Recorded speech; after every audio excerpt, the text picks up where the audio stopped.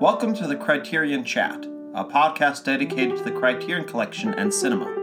I'm Nate Myers, joined by Matt Peterson, as we cobble together our thoughts on David Lean's adaptation of Hobson's Choice.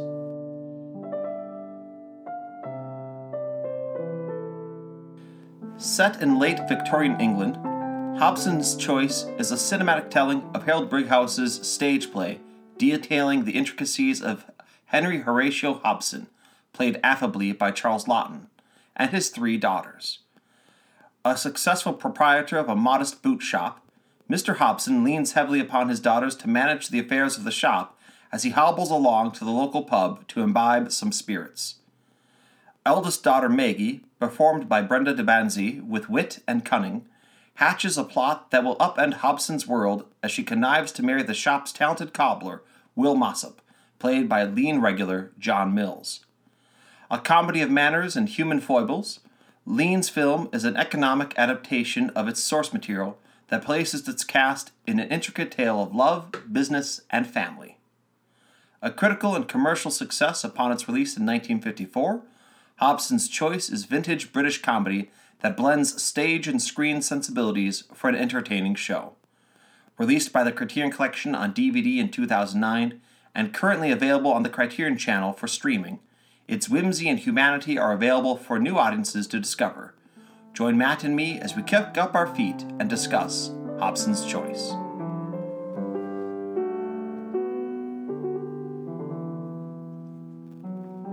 Well, Matt, after our last screening with about 2 hours of animals being killed with the moment of truth, as that movie was coming to an end, I thought I want to pick a movie for next month that'll be maybe just a little lighter and a little more enjoyable.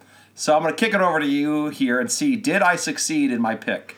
Yeah, I think you did. This is a delightful film. I really enjoyed this, and it was just refreshing to sit down and watch something that's just very lighthearted and entertaining and just very, very well written, right? I mean, this is just it's based on a stage play, so I'm sure the source material is, deserves a lot of credit here. But I think when you're on a diet of a lot of modern contemporary films, going back to a film like this is always just very refreshing, right? And the craftsmanship here, the level of performance, it's just a pleasure to sit down and watch a film like this again. And it just reminded me of how many great British films there are, in this era. And Criterion, fortunately, I think, hasn't really ignored this era, and they've put quite a few of these films out. But is this the first time you've seen this film? This is my first viewing. It is for mine as well. I'm a big David Lean fan, and we'll probably get to him in a little bit here, just as a director.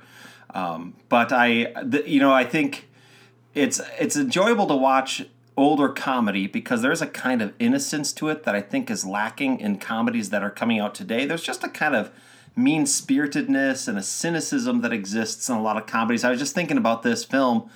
If it was being made today, I just think there'd be a certain kind of dastardliness given to Henry Hobson, right? I think he'd be played differently. He'd be directed and staged just slightly differently to give it a little bit more menace. And there'd probably be a little bit more of a, but almost like a sense of we need to put a message into this film. Here's just a delightful film, like you said. And it's really just something where you can simply enjoy it. It's not to say that it doesn't have some substance to it, because I think it does, but it's not going to let its themes or its kind of purpose get in the way of you having the sense of fun. And maybe a good place for us to jump off here is just that British sensibility of comedy, because it's different than an American sense, and we don't really wind up talking about a lot of comedies on this podcast. We have, but it's we more tend to lean into dramatic fare. But comedy is very difficult to do, and I think this film is a very good instantiation of British humor, and particularly the fact that it handles the question of class, which is not really something Americans deal with. I mean, it is certainly present in America, but not the same way as it is in England, right? And the way it just handles the question about this cobbler, this proprietor, the role of a woman in society, so astutely, and of course the setting in late Victorian England is also just a nice little touch that gives this film.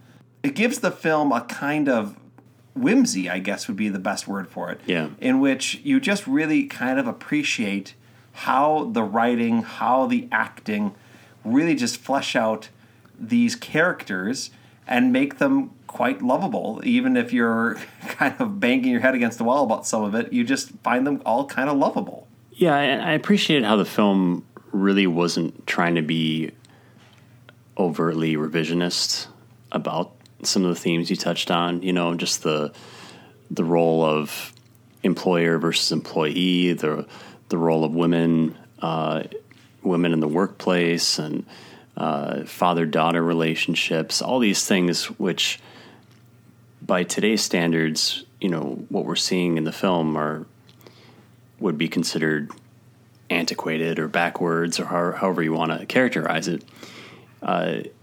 Even though this film was made in the mid-1950s, it really kind of embraced those truths of that period, not only for comedic relief, but also for real substance in terms of the drama of the story. And there's some, emotional content here, I think, especially the relationship between Henry and his daughters, just how they're trying to reconcile their own identities and places in the world, and trying to balance between caring for each other as family members, but also the daughters wanting to go off and have their own lives. And there's a lot of complexity here because, there's jealousies between the daughters, and there's a whole host of little rivalries that we see throughout the film. But especially the idea of, as I had mentioned, employee versus employer. So here's a boot shop that depends entirely on the craftsmen, right, to produce these boots. Without them, there's no shop. And where are the most important people in the business placed? They're under the floorboards, So I'm not privy to how workshops in Victorian England were set up. Maybe that's the way things worked. But it also is a very symbolic, very powerful image, right? That the workers that are really producing the products, making the business happen, are being stepped on in a way, right? By being placed below the floorboard. So I thought that was a pretty powerful image. And to see Will Mossop's character really be elevated initially against his will, but really given the chance to realize his own potential through Maggie and through her, what begins as a manipulation but also turns into something more genuine. It was just a real kind of delightful arc to witness. So, a very, very enjoyable story for sure.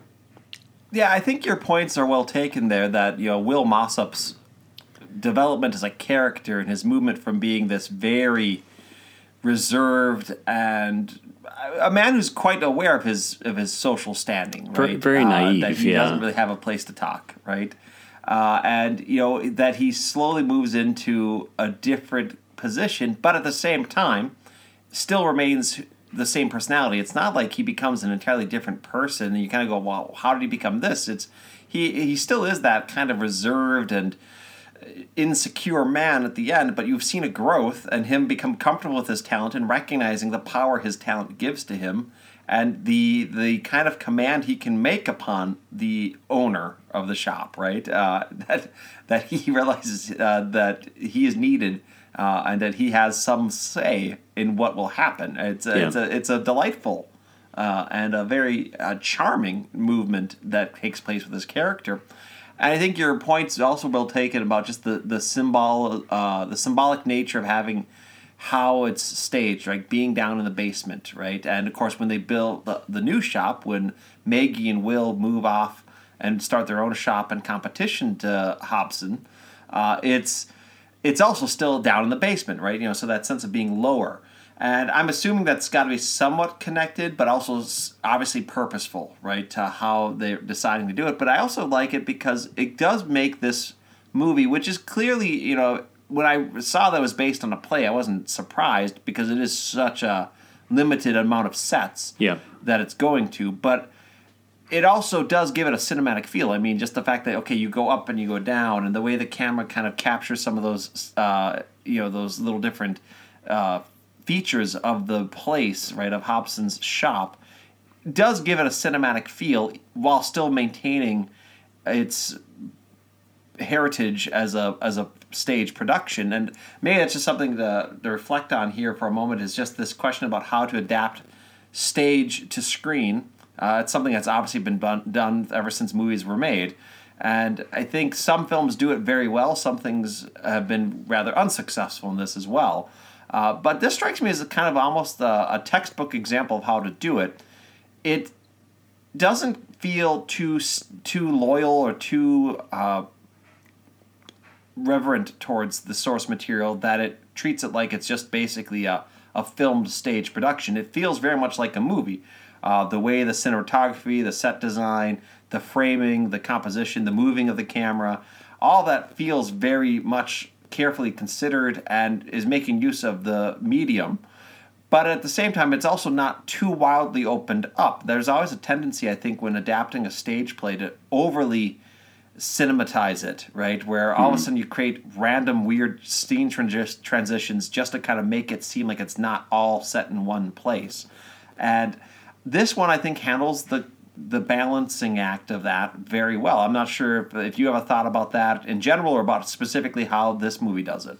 Yeah, I think in general, I would agree with you. It seems like films adapted from stage plays tend to go one extreme or the other, right? It's either very much the proscenium, sort of emphasizing the limited locations, and the filmmaking may not be particularly dynamic, and it's generally quite focused on the dialogue and the performances and the actors versus the cinematic language.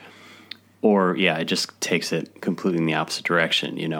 I can think of a lot of Shakespeare adaptations that really try to increase the scope of the visuals in particular to really shed that idea that, this is just a play. It's something more now because it's a movie, right?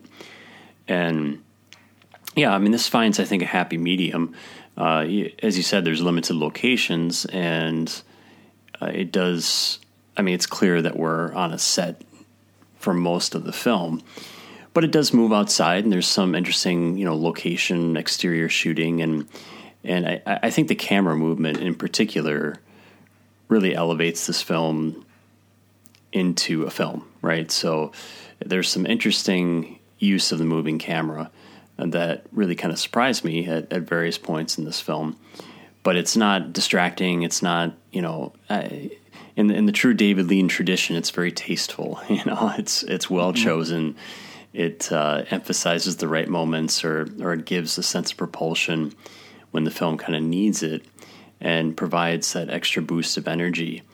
And it's just well crafted, well balanced film stylistically. Well, a good example of that is, when the very funny scene, I would say Charles Laughton gives a very physical performance here. He shows that he's very good at physical comedy. And, he's a famous actor who's been around for decades. Well, obviously now a long time deceased, but had been an actor for decades by the time that he was in this movie, and has been a very famous actor for both stage and screen.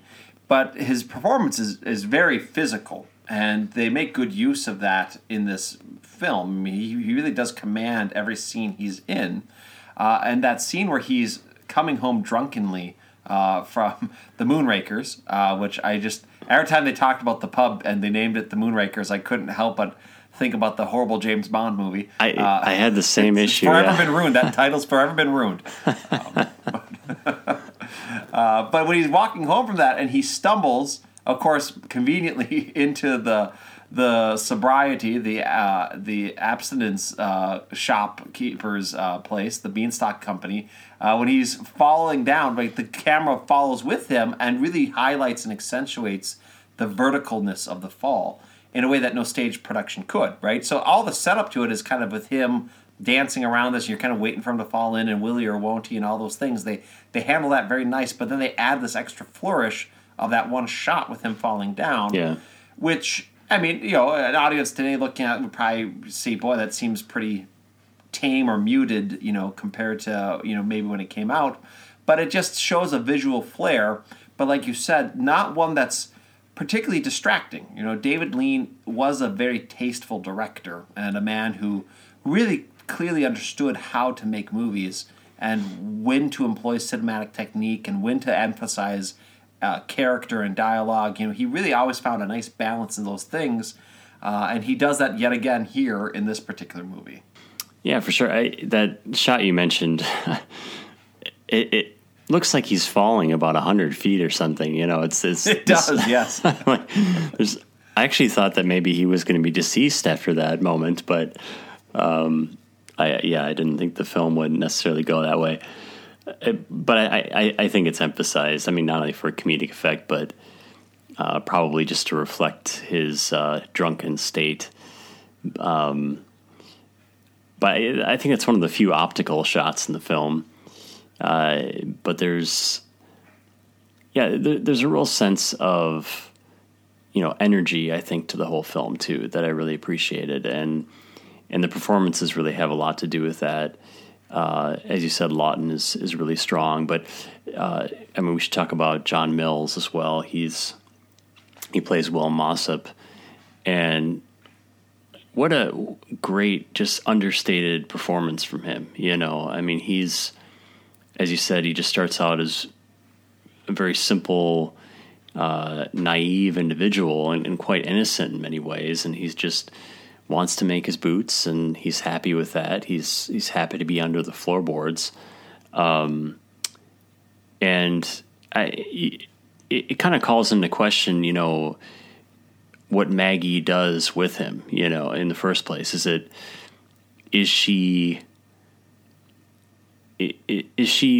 what she is doing ethical? You know, that kind of occurred to me at various points. Like, you know, is she just using this man to for her own purposes, to elevate herself, to put herself in an environment where she can be the headstrong type of person that she wants to be? And I suppose initially that's how it starts, but it clearly evolves into a real connection between the two of them, and a very interesting kind of synergistic relationship that they develop. Any thoughts on kind of that trajectory or that transformation, just in terms of the relationship between the two of them? Well, it's one of my favorite aspects of this movie, actually. Yeah. The way Maggie is played and the way she is developed as a character throughout the film. She, obviously, you know, that very first scene, you know, Henry's coming home drunk, and she makes the joke about how it's good that he only has to do his speeches for the Masons once a month, right? But you know, it's just that, you know, she has this kind of no-nonsense element to where you get the characterization of her as an old maid. As a matter of fact, that opening scene, not knowing the story, I was presuming it might be a wife, right? Yeah. As opposed to a daughter, because she's older, right? And she's thought to be an old maid, and that, you know, Henry has no intention of even trying to marry her off. He assumes she'll always be there to help him run the shop, with him being a widower and then her being an old maid. So I do really like how it's developed, and the fact that she really does have this great business mind, right? And she understands the quality that Mossop has as a cobbler, how he's the real talent, and we see that, of course, displayed with the rich patron that comes in and says, "Wherever you go, I want to know. These are the best boots I've ever had." Right? So, you know, you see the fact that she recognizes something her father does not recognize about him, and she understands that the two of them together will make a great business, right? So that he, yes, will be the one that can build the shoes or the boots. She is the one that knows how to sell them, and those two qualities together will make great success. And it does strike you at first as being purely a matter of, I want to go out on my own. I don't want to be in this position of caring for my father anymore. And I just want to kind of maneuver my way out of this. But as you see the story develop, you recognize that she does seem to have a genuine care for Will, and she does seem to actually even be a good daughter, right? I mean, she's the one that sort of has engineered everything, and that's kind of the wit of the film. The phrase Hobson's choice, the title, is an actual expression that is meant to communicate when someone is given the appearance of having a choice but doesn't really have one, right? That's what they call a Hobson's choice. And so this film is kind of her setting up a series of Hobson's choices, right? Where it appears everybody has some sort of choice, but she's set it up to come about the way it will be, right? And I really love that, yes, she has this kind of cunning, but at the same time, she's still a good-natured person. And I think that was getting at my earlier point of why this film feels so different than something made today. There isn't any sense of cynicism. There isn't a sense of nihilism. There's just a sense of goodness. And that's something delightful to watch and really charming to see. Yeah, she really has a motherly quality to her, right? I mean, which even for her sisters, right? For her younger sisters. Yeah, which you wouldn't expect when you first see her in the film. I mean, she just comes across as very cold and calculating, and she's running the shop with an iron fist kind of feel to her character. But yeah, as the film progresses, you realize that she's had to really adopt this motherly role, especially since her mother had passed away. And it's heavily implied that, well, even the doctor says it at one point toward the end of the film, that Hobson is the kind of man that needs to have a woman around. It's like you need someone to keep you in line, keep you in check. And I think Hobson recognizes that too, which is why, for as much as he complains, he's quite terrified to be on his own, I think, right? And he doesn't want his daughters to be married off, and he wants them to take care of him, even though he treats them poorly. And we learn that he hasn't even paid them wages, for how many years they've been working at the shop. So it's this really complicated sort of relationship, and yeah, Maggie's actions could easily be misconstrued as overly manipulative or even, vindictive or vengeful at times. But the film manages to, I think, reveal what's in her heart in a very interesting way. Especially when we see kind of that pivotal scene toward the end when Hobson's been, sued basically for damages after falling into that pit. And he comes to... Which is one of my favorite little things in the movie, by the way, the fact that he served summons to court because he drunkenly falls in the pit for trespassing. Yeah, as he's crawling out of the pit, no less, the yes. Courier's like waiting for him with the notice, which is pretty funny.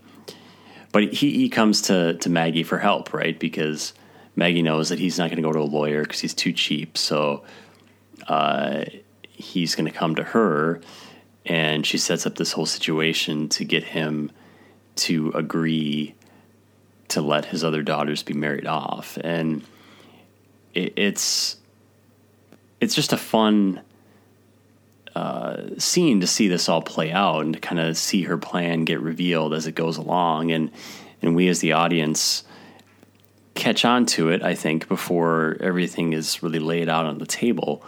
But it's just a real delight to see it play out, especially watching Hobson's reaction. And there's a certain point where he just has this kind of resignation that, like, okay, I know I've been had, and I know that I've been manipulated into this moment, but he really ultimately embraces it because he knows, I think, in his heart that he's being taken care of, right? In a way that he understands. I think there's just a real complexity between the daughters, but certainly between father and daughter. That's really interesting here.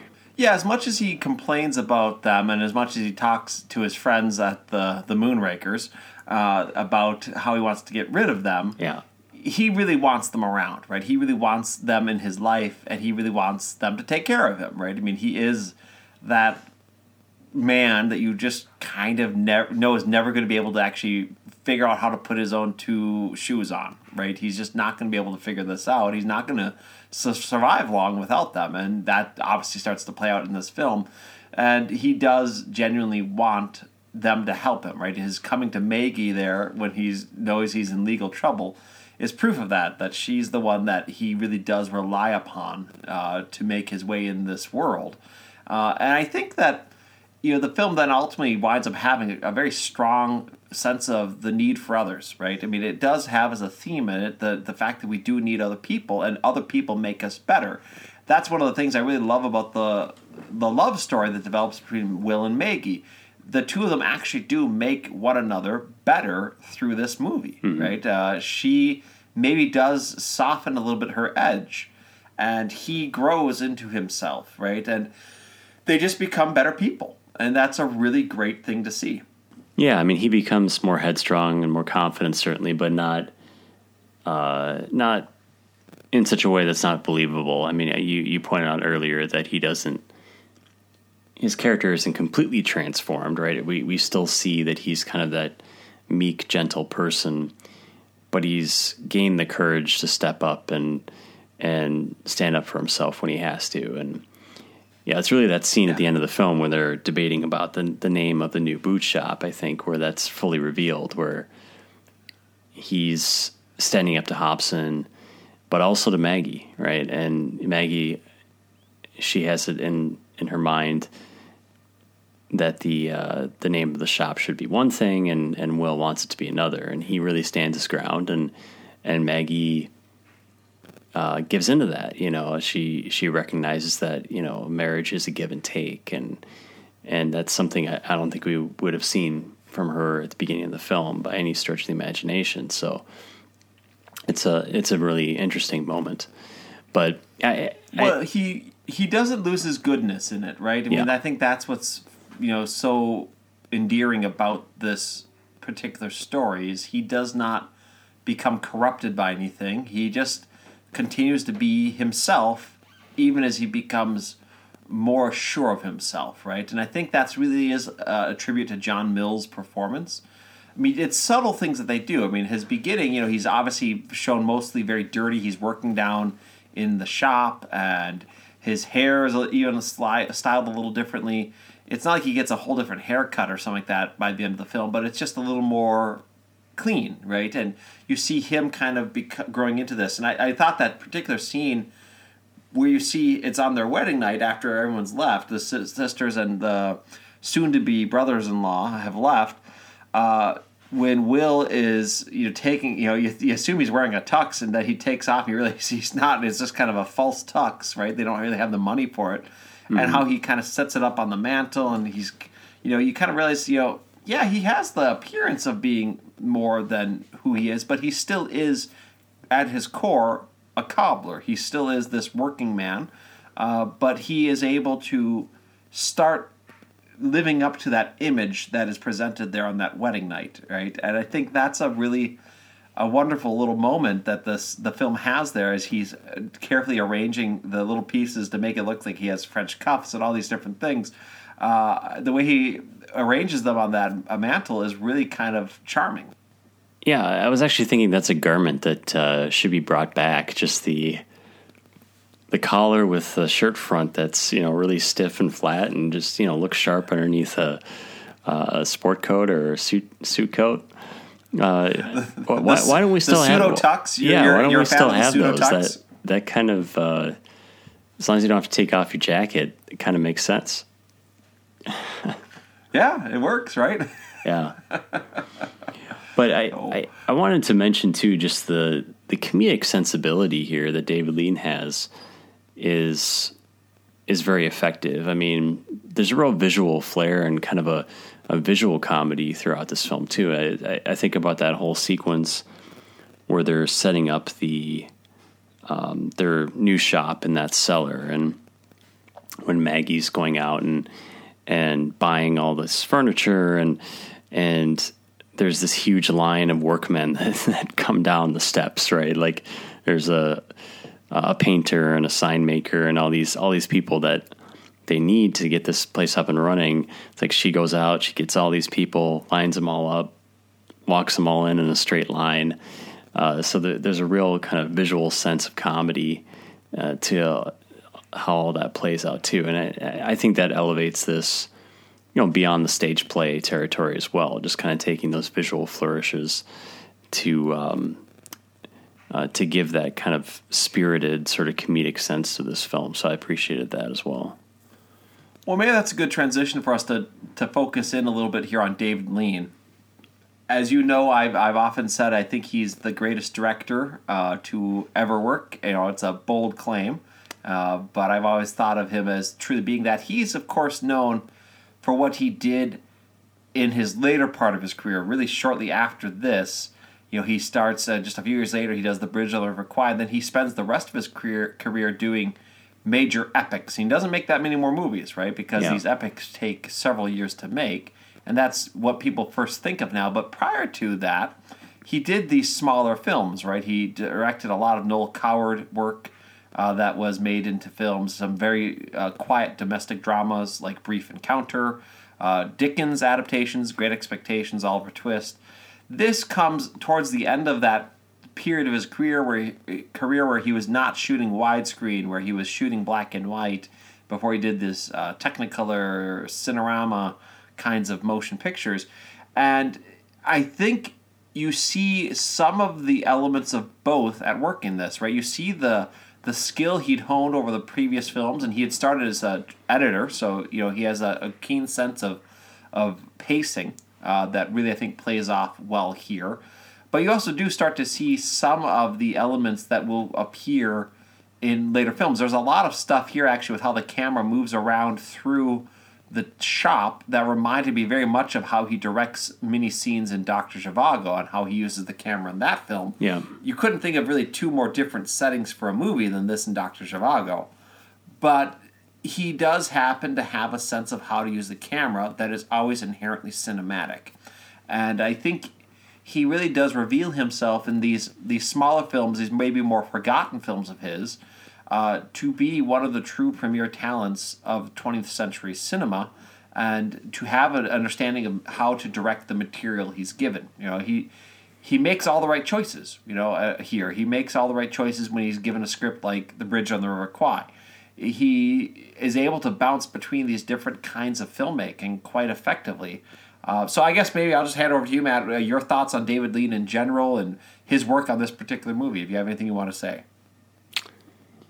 Yeah, I'm a huge David Lean fan as well. I mean, I don't know if I'd go so far as to say, he's the greatest filmmaker of all time, but I put him in the top 5 easily.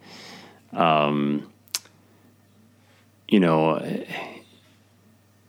you said, he's just more well known for his epics later on, and Lawrence of Arabia, I mean, I think is in both of our top 5 lists of all time, if I'm not mistaken. And that's a film we're going to have to examine in more detail someday, and I'm sure we will for probably a deep focus episode. But, yes, I imagine since it's its 60th anniversary this year, we will come back and visit David Lean before the year is out. Yeah, we're going to have to. And I mean, that film's a masterpiece. It's one of those films that never gets old for me. So I have the deepest respect for him as a filmmaker. Bridge on the River Kwai, Dr. Zhivago, big fan of those films as well. And it's easy to forget about this era, right? And And you mentioned the Noel Coward adaptations, and Criterion put out a box set of those films as well. So that material is out there, and everyone assumes that he's just this kind of widescreen epic director. It's very revealing to go back and look at these early films, because, as you said, you do see those directorial hallmarks really kind of starting to show themselves, and it's interesting because he's such a great director, but he's not really a director in the auteur sense in many ways, right? I mean, you look at his films and they're just so expertly crafted, but they're never very showy or over the top. He doesn't really have a directorial trademark in terms of his style. I mean, if you really kind of got granular about it, I suppose you could pull out, he likes, this kind of camera movement, or he likes this kind of close-up, or this kind of, match cuts or editing. But he's a director that, to me, always feels like he respects the material enough not to put himself in the foreground, and that's one thing I love about him as a director, that he really understands the material that he's putting on screen, and he wants that to be the focus. He wants, his actors, the characters, the story, the spectacle to be the focus, and not David Lean, the director, to be the focus. And that's one thing that I always think of when I see his pictures, and whether or not he was a modest man in real life, I don't really know. But his filmmaking kind of conveys a sense of modesty and a lack of pretension that I think is really worth remembering. He was a notorious perfectionist, right? There's those directors that are kind of perfectionists, like one that's still working is David Fincher. Stanley Kubrick is famously of this kind of thing where you just do however many takes till you get exactly what you want. And he was that kind of a filmmaker, but you don't find in him, when you actually watch the final product, the traces of that perfectionism, the same way you might in some of those other films, those other directors I mentioned. I think you're right. He's a showcase of being a director who really understands, my job is to direct the material I'm given, right? And that also means directing his actors. I think he just regularly directs very good performances. His films are full of them, and this is no exception, right? I mean, whether it's Brenda de Banzi as Maggie, or whether it's Charles Laughton, or just those small little parts, right? He just gets good people in the right roles, and he works well with his actors. I understand he was a fairly difficult and trying director for actors, but he nonetheless really always seemed to get good work from them. And I think that's part of what I like about him, is he does have ability to disappear into his work. It's not to say that he's, certainly there are things where when you really do study his work, I think you can start to pick up on traits. How he likes to move the camera is something that, when I was watching this, I was like, yeah, this reminds me of what he was doing in the Charles Dickens adaptations, particularly with Great Expectations, how he liked to do some lighting and how he liked to decorate the set and kind of give it a certain kind of claustrophobia even, right? And he does really like to move things around in the frame and really accentuate the visual imagery through the set direction. So there's things like that you'll notice with him. But otherwise, you don't really find yourself being reminded constantly, this is a David Lean movie. You might argue that happens a little bit more with his epics, but in his earlier work, it definitely does not happen here. And it's also worth noting that he had kind of a repertoire of people that he would work with, right? So Jack Hildyard, who is the cinematographer here, also shoots later on The Bridge on the River Kwai. Malcolm Arnold, who composes the music for this, also worked with him later on The Bridge on the River Kwai and worked with him on other movies. He had a crew that he really liked to work with, and I think he knows how to let them do their part. Malcolm Arnold's score in this, I thought, was very good. I mean, the main theme's a very charming theme that really makes you kind of feel at ease when you're watching this film, right? And He's got the musical saw that plays at different parts, right? Particularly with Hobson's drunkenness, that gives that kind of disorientation, but in a non-threatening way. So, it's really just good craftsmanship all around in this particular movie. Yeah, and I guess for younger film fans that maybe haven't looked at his work or experienced it, I mean, he's on the short list of required directors, right? And it's I think important to see these films too, to really kind of understand his origins that led him to those more famous epics later on. Yeah, I mean, he's clearly also very British, right? I mean, that's the other thing that could be lost if you're watching those later films, because even though they have obviously British characters or actors in them, they feel more like American productions. This is clearly a British production. And you can see the mannerisms of the British world in this film, and that's part of what makes it so very, very nice. Yeah, it's a nice contrast to the moment of truth, that's for sure. Well, good. My goal was succeeded to move us away from watching animals being killed repeatedly over the course of a cinematic experience. So, well, Matt, let's focus in here a little bit then on Criterion's release. Now, they put this out on DVD. It has not been upgraded by them to Blu-ray, although a Blu-ray release does exist of it. I can't remember what label put out the Blu-ray of it. The DVD I do not have. I just watched this on the Criterion channel, and it's a very nice image on the channel. There's also a theatrical trailer with it, so it was a very minimalist release from Criterion. But they did put out, David Lean's work is represented in the Criterion. Obviously, the bigger, more famous ones aren't in the collection, but his earlier work is nicely represented here, and so I think it was a good production, a good presentation of it here. I'm assuming you felt the same watching it? Yeah, it looked great on the Criterion channel. I mean, very nice high-def transfer, and looked like it had a restoration of some kind. So, this would be a nice reissue for Blu-ray, I think. I was surprised it wasn't on Blu-ray, because I looked up the release there, too, and it was just DVD. But it's... very nicely presented, and it's good to see Lean in the collection. I mean, as you said, I don't think his epics probably will ever be on Criterion because they're just too popular films, and the studios I don't think would give up those titles. But though Lawrence of Arabia, I guess, did have a Laserdisc release with Criterion way back in the day. Yes. But for a while there, that was considered the best home video release of it before the Blu-ray, I think, came out, actually. So. Yeah, I think...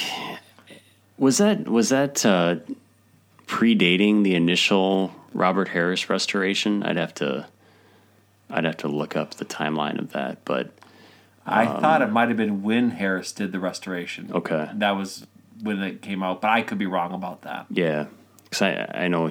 I think he was involved in more than one restoration effort for that film, but just good to see him in the collection. Deserves to be in the collection, obviously, and maybe this will be something that'll see an upgrade soon. Yeah, I would love to see it get upgraded. I'd be nice to see a few extras as well. Charles Laughton is just an actor who. I know a little bit about him, just, obviously read some things, but it'd be nice to get maybe some features on this if they did upgrade it to Blu-ray, talking about him and just his comedic sensibilities, because I think of him as a dramatic actor, but he's really good at comedy, and he does a great job here. Yeah, definitely. Well, that brings us then, Matt, to the question. I'm sure we both know where we're going to answer on this. Does Hobson's Choice belong in the Criterion Collection? Yeah, I mean, I'd say it's worth including. Certainly, David Lean, as I said, deserves to be in the collection, right? I mean, I would say that he's made better films than this, but I don't think this is a waste of a spot or a waste of a spine number. So, sure, go ahead and include it.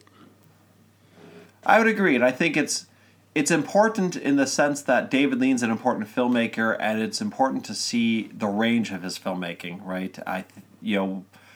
We know his epics, but it's important to know these other works that he did prior to those, and this is a great example of his qualities as a director in a different context. So for that reason, I say include it. And thank you all for joining us as we discussed Hobson's Choice. Please join us again next month when we will be discussing The Great Beauty by Paolo Sorrentino, which will be premiering in April. Thank you, and keep collecting.